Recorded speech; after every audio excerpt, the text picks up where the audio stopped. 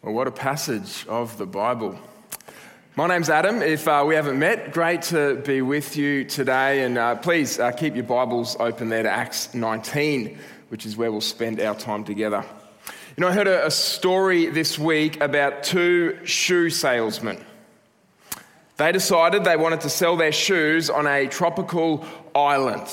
Now, neither of them had been to this island before, so they decided to travel over there and do some market research. Wanted to know the potential for future sales. After being there for a few days and traveling around, one of the shoe salesmen sent a telegram back home saying, "Situation hopeless. They don't wear shoes." The other salesman sent a very different telegram back home. He said, "Glorious opportunity. They don't have any shoes yet." They both encountered the same situation. They saw the same problem, and yet they viewed it very differently. Now, I don't know if you noticed, but the reading from Acts chapter 19, there were a lot of different problems. There's a lot of different things going on in this chapter. There's ignorance and hostility and rejection. There's persecution and magic and manipulation and demonic possession and even some book burnings. There's even people getting the clothes beaten off them. I mean, this is a wild chapter of Scripture. And it'd be easy for us to kind of read this through and to look at this and think, what a crazy situation. What a hopeless situation. What is this even all about? I'll admit I had some thoughts like that at the start of the week. But I want you to notice the perspective of Luke, the author of Acts. See, after writing all of the events in this chapter and describing them all, he gets to the end and he says this in verse 20.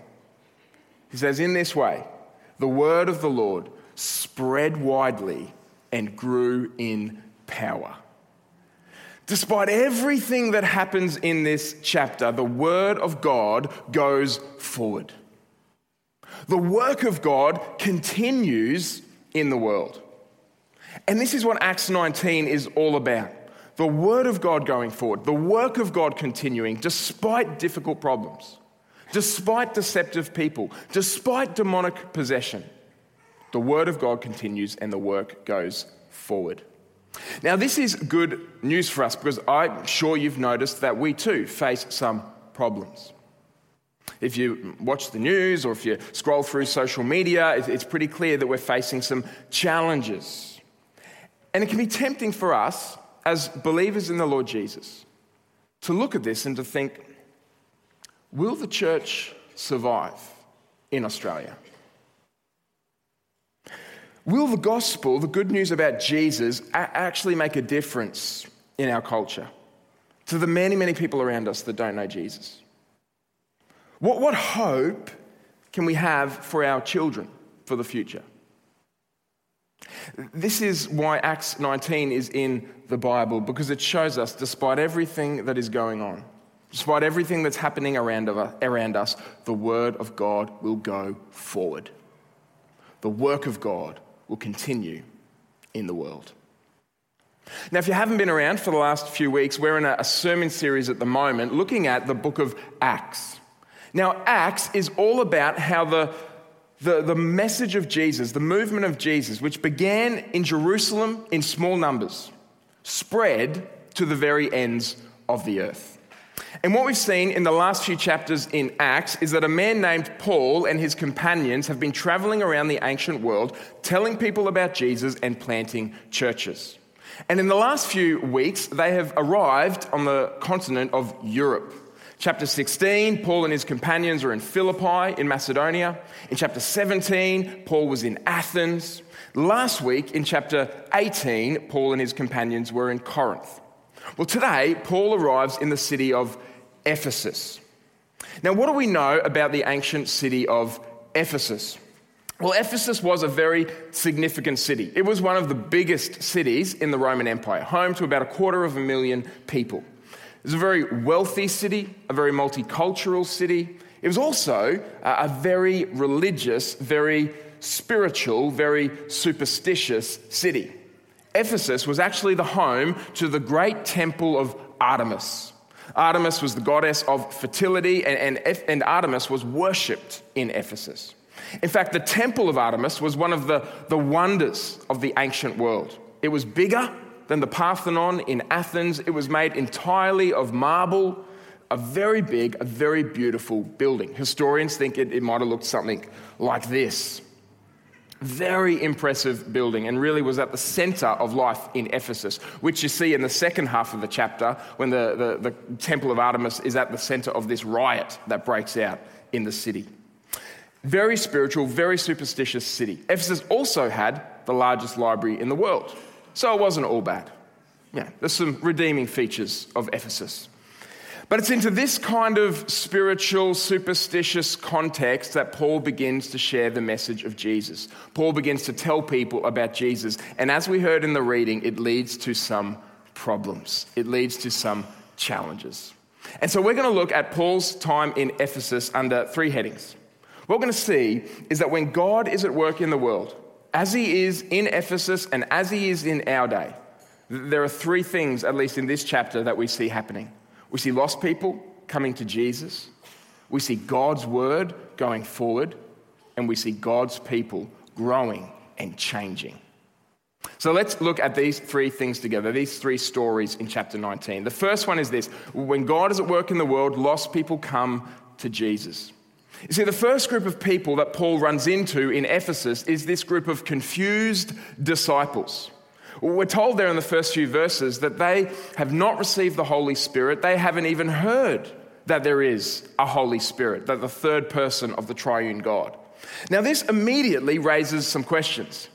I mean, if they haven't even heard of the Holy Spirit, why are they described as disciples? Can you be a disciple of Jesus and not know about, not have received the Holy Spirit? Of course, the answer is no. The Bible is clear that the moment we place our faith in Jesus, we receive the gift of God's Holy Spirit. We're marked with the seal of the Holy Spirit. Let me give you just one example from the Bible. Paul's letter to the church in the city of Ephesus, Ephesians. Here's what he says to them.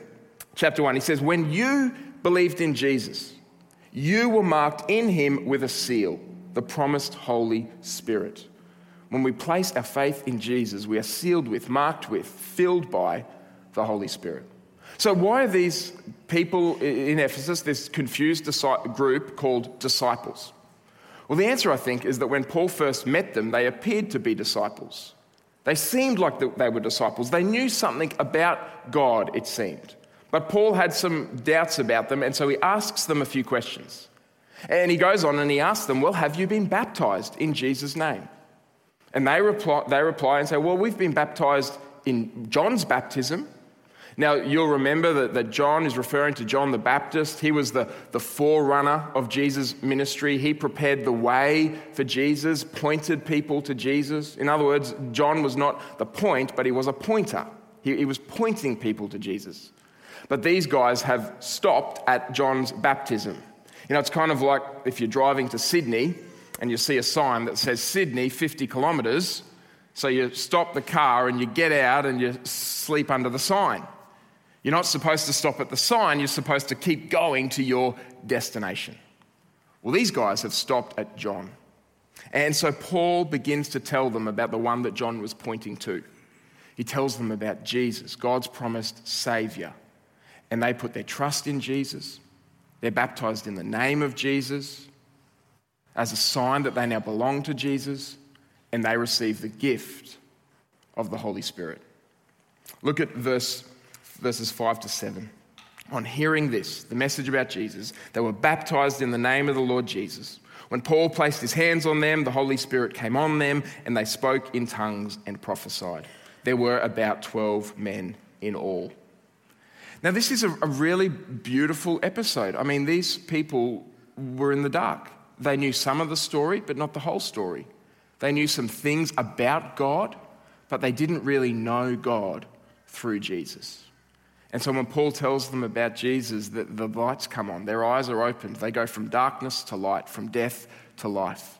Because this is what God is doing in the world. He's leading people to Jesus, the light of the world. And their story, this group of kind of confused disciples who are a little bit in the dark about God, it kind of reminds me of John Wesley's story. Now, maybe you haven't heard of John Wesley. He lived in the 1700s. His kind of early life, we might say, really set him up, put him in a good place to be a Christian and a follower of Jesus. I mean, he was the son of a pastor. He had a very godly, very devoted mum. He went to the best schools, including Oxford. He was a Greek professor. He was an ordained minister. He even became a missionary. He spent some time with the American Indians in Georgia in the United States. So John Wesley kind of looked like he had it all together. But after about 2 years in America, when he was on mission, his mission was a total failure. The ministry really went nowhere. There were very little converts. And he returned to England totally dejected. He wrote in his diary, "I went to America to convert the Indians, but oh, who shall convert me?" You see, Wesley had become convinced that despite his upbringing, despite his credentials, despite his experience, he didn't really know God. He knew lots of things about God, but he didn't really know God through Jesus Christ. But on the evening of May 24, 1738, he wrote this in his journal. He said, "In the evening, I went very unwillingly to a society in Aldersgate Street." Now, I'm sure he's not the first that has gone very unwillingly to church. Not you, of course. Thank you. There's one. He goes very unwillingly to this service, and this is what he says: "Where one was reading Luther's preface to the Epistle to the Romans." This is Martin Luther's introduction to his commentary on the book of Romans. Someone's reading that out, as you do. Maybe we should try that one day. He goes on, he says, "About 9:15, while he was describing the change which God works in the heart through faith in Christ, I felt my heart strangely warmed. I felt I did trust in Christ alone for salvation. And an assurance was given me that he had taken away my sins, even mine," he says, "and saved me from the law of sin and death."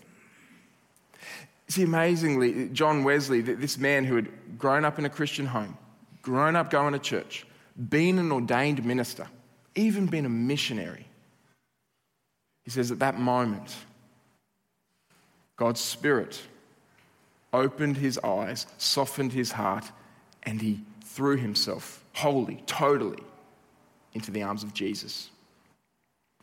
And I think the question for us is, well, what about me? Maybe you grew up in a Christian home, maybe you grew up going to church, you went to a Christian school, you've heard lots of things about God, know lots of truths about God. But if you're honest, you'd say, I've never really personally put my trust in Christ. These truths about Jesus, they've never really gone from my head to my heart. I haven't personally accepted that Jesus died in my place for my sin on the cross. And if that's you, then today let me encourage you to accept this offer from God. All it takes is to talk to God in prayer, to say, sorry for your sin. That's what the Bible means by repentance. To put your trust in Jesus. That's what the Bible means by faith. And then to ask God to forgive you, to fill you, and to lead you in his truth.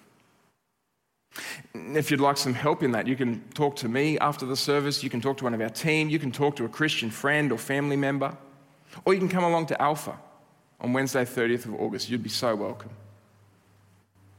Now, if you're thinking at the moment, Adam, I think I'm trusting Jesus. I think I know him and am walking with him. I think I've been filled with God's Spirit, but I'm not sure.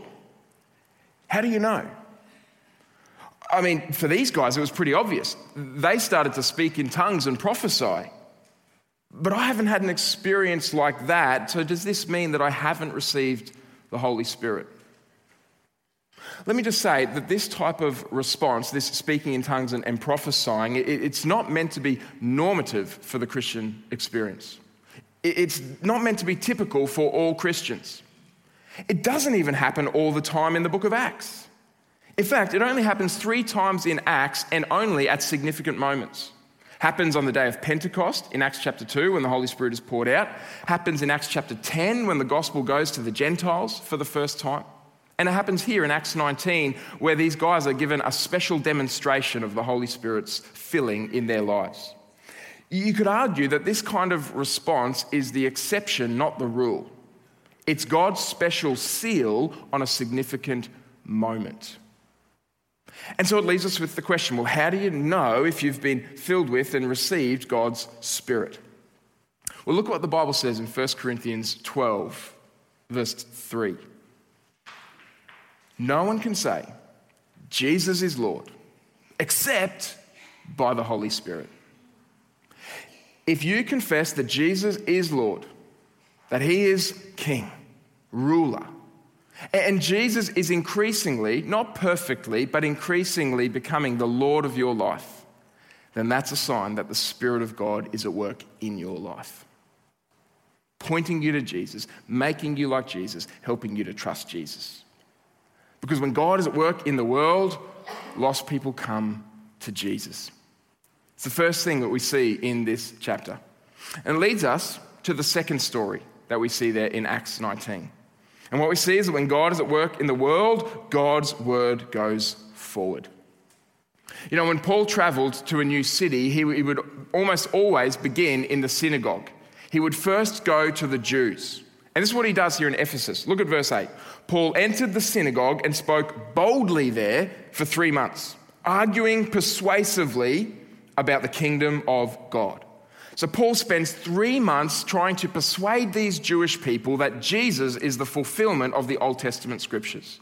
That all of the promises and the prophecies in the Old Testament are pointing to Jesus, God's promised Savior, the one that was promised all the way back in Genesis 3. But not everyone was convinced. Look at verse 9. But some of them became obstinate. It's not like religious people to become obstinate, is it? Oof. Didn't mean it, just joking. You're all wonderful. Some of them became obstinate.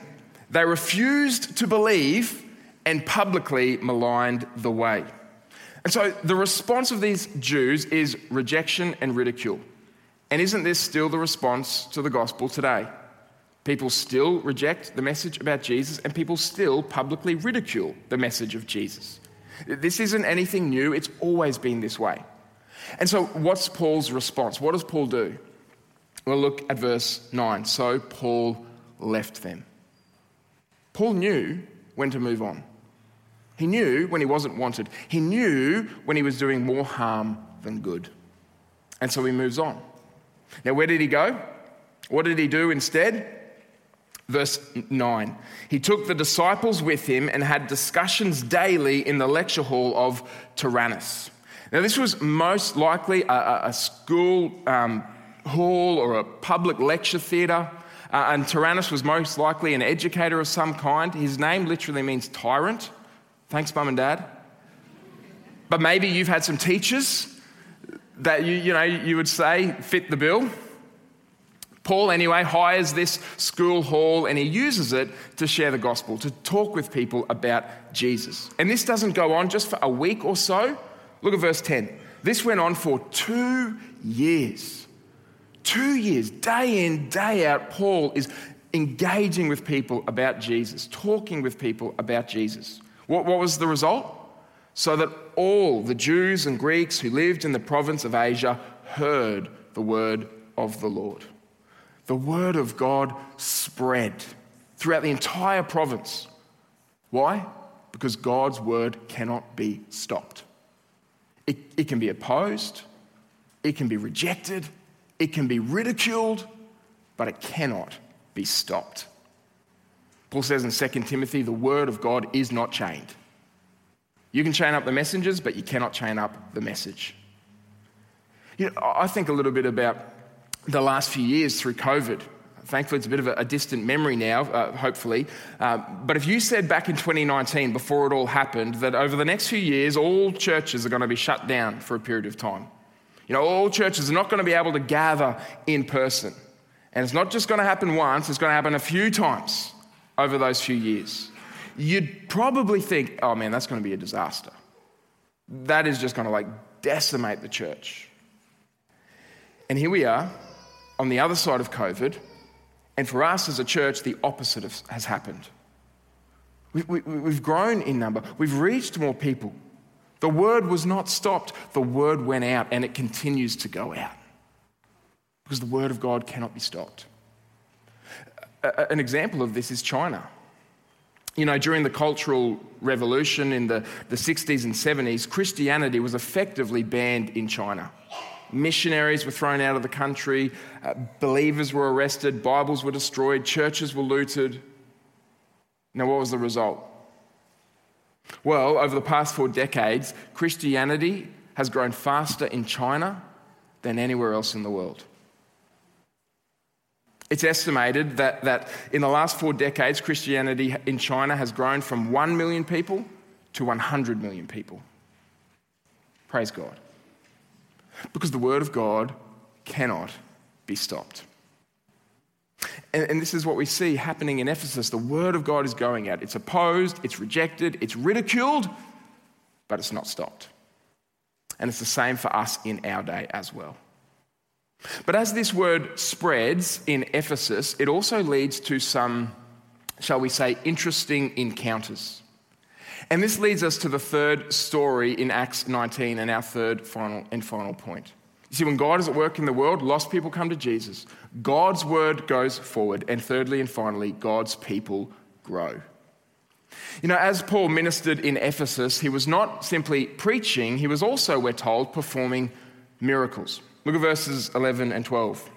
God did extraordinary miracles through Paul, so that even handkerchiefs and aprons that had touched him were taken to those who were ill, and their illnesses were cured, and the evil spirits left them. Now, if you're familiar with the Bible, you'll remember a similar episode from the life of Jesus. Jesus is walking through a crowd, and there's a lady there, and she reaches out to touch his cloak, and she is immediately healed of her disease. Well, something similar is happening for Paul. People are coming into contact with his hankies and his aprons, and they're being healed and delivered. It's pretty out there, isn't it? It's pretty amazing, maybe even unbelievable for some of us. What's going on here? How should we understand this? Well, a few things I think we need to keep in mind. Firstly, this is God's power at work, not Paul's. Look at verse 11.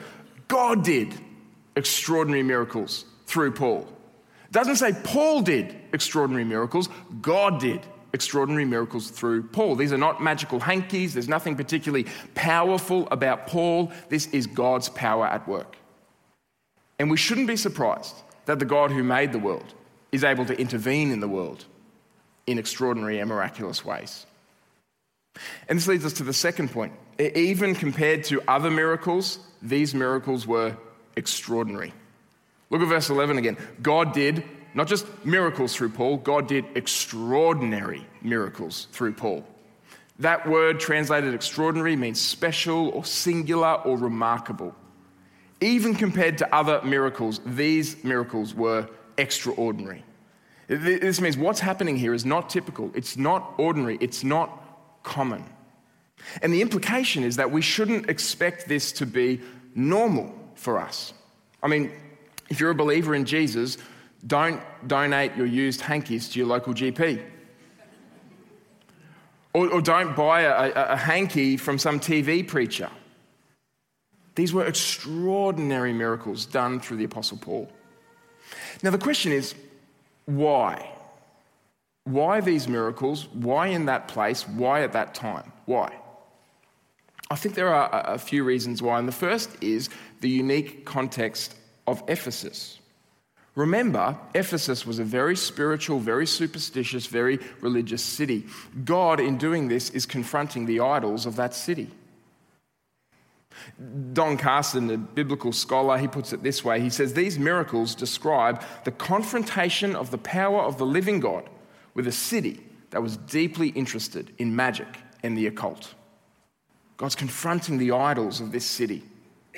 The second reason I think, we've got these amazing miracles in this place at this time is the unique position of Paul. Paul had a unique position in church history. He was an apostle, capital A. He was God's authorized messenger of God's authorized message. And to authenticate the message, God enabled Paul to perform the miracles. In fact, 2 Corinthians 12 says that the mark of a true apostle, a true messenger of God, is the ability to perform signs and wonders and miracles. And this was done to authenticate the message. The miracles were not the point. The message was the point. But the miracles reinforced it. Now why is the message the point? Because the message is what saves us. What we need to be saved, what we need to come to know God, enter into relationship with God, it's not necessarily to see a display of God's amazing power. It's to hear the message of God's amazing grace in Jesus. This was the message that the apostles went around sharing. This is the message that was authenticated by their miracles, and this is the message that's now recorded for us in the Bible. And this is probably the reason why we don't see the same kinds of miracles today. Because the message that the apostles were preaching, the message that the miracles were authenticating, is now the message that's been preserved for us in the scriptures. Now, I'm not saying God doesn't do miracles anymore, or God can't do miracles anymore. Of course not. He's God. He can do whatever he wants, whenever he wants, however he wants. And there are many stories of God doing miraculous things all throughout the world to draw people to himself, absolutely. But often, this happens in places where God's word is not as readily available, where it's not as accessible. Because the danger here is that we focus on the miracles and not the message. And I think to highlight the danger, Luke shows us in the next section a group of people who made this mistake. There's this group of brothers in Ephesus. They're known as the 7 sons of Sceva. Sounds like a heavy metal band. Now, they probably saw what the Apostle Paul was doing and they thought, well, that is a pretty cool party trick. I like that. I want to be able to do that. And so they started, going up to demons and saying, we command you in the name of Jesus, the Jesus that Paul's always talking about, we command you to come out. Now, as you'd expect, it doesn't go the way they were hoping. Look at verse 15. One day the evil spirit answered them. Immediately you're thinking, okay, this is not going to go well for them. Jesus I know, and Paul I know about, but who are you? Talk about the ultimate burn. Their day job is driving out demons, and then a demon says to them, bro, I don't even know who you are. Now look what happens next. Verse 16. Then the man who had the evil spirit jumped on them and overpowered them all. He gave them such a beating that they ran out of the house naked and bleeding. Now, if you're in a fight and by the end of it, you're not only bleeding, but naked, you've lost that fight. If you lose your clothes, you lose. Now, despite this being a little bit funny, Luke is making a serious point here. It's that Jesus cannot be manipulated or used. The name of Jesus is not some magical key. Jesus doesn't exist to serve our purposes. We exist to serve his purposes. His is the name that is above every other name. He is the one true living God, the one before whom every knee will bow and every tongue will confess.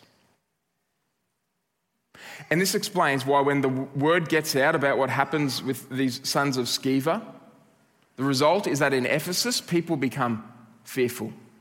They begin to revere the name of Jesus, recognize that he is unlike other gods. He is above all other gods. He is held in honor.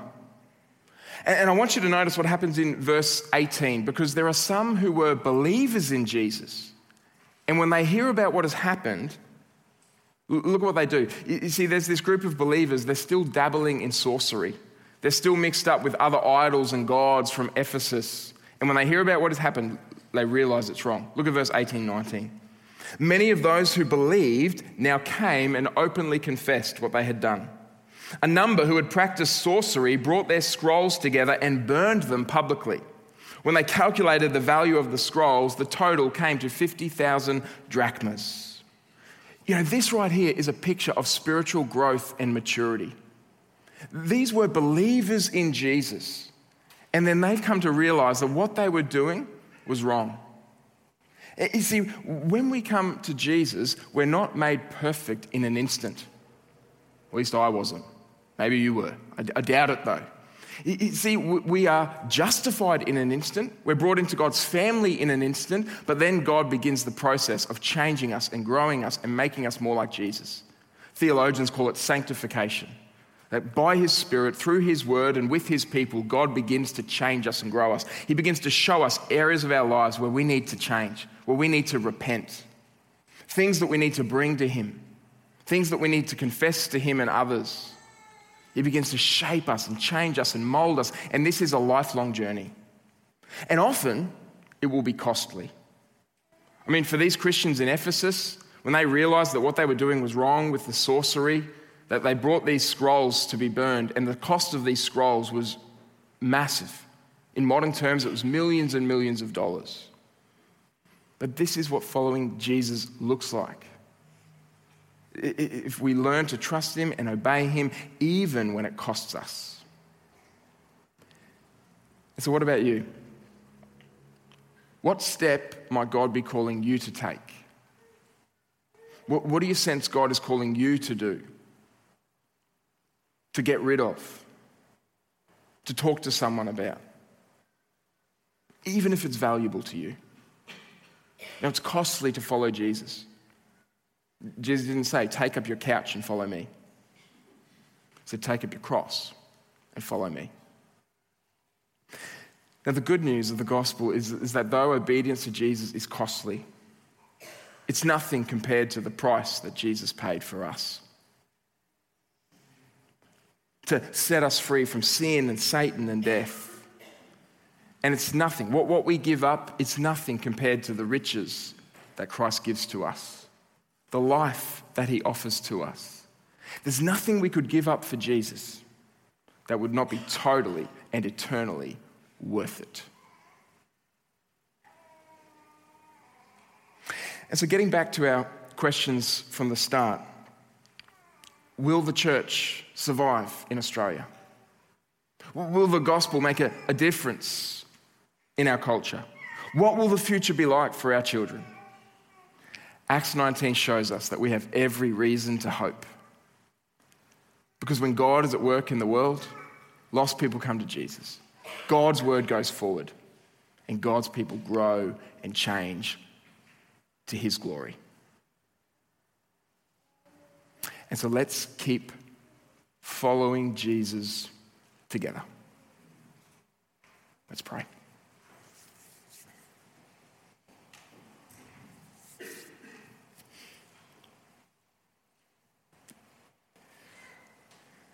Father, thank you that your word cannot be stopped, that your work of rescuing sinners,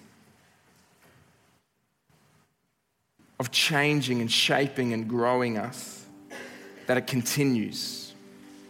Lord, we look around and we can be tempted to be overawed by the challenges around us. But help us to see, Lord, that if you are for us, nothing and no one can be against us.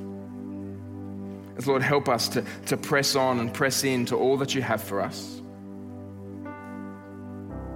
Lord, for those of us that would say, I've never really placed my faith in Jesus, then let today be that day where we put ourselves totally in his good and gracious and healing hands. Lord, thank you that your word will go forward and that your work will continue, no matter what comes against it. And we pray this in Jesus' name. Amen.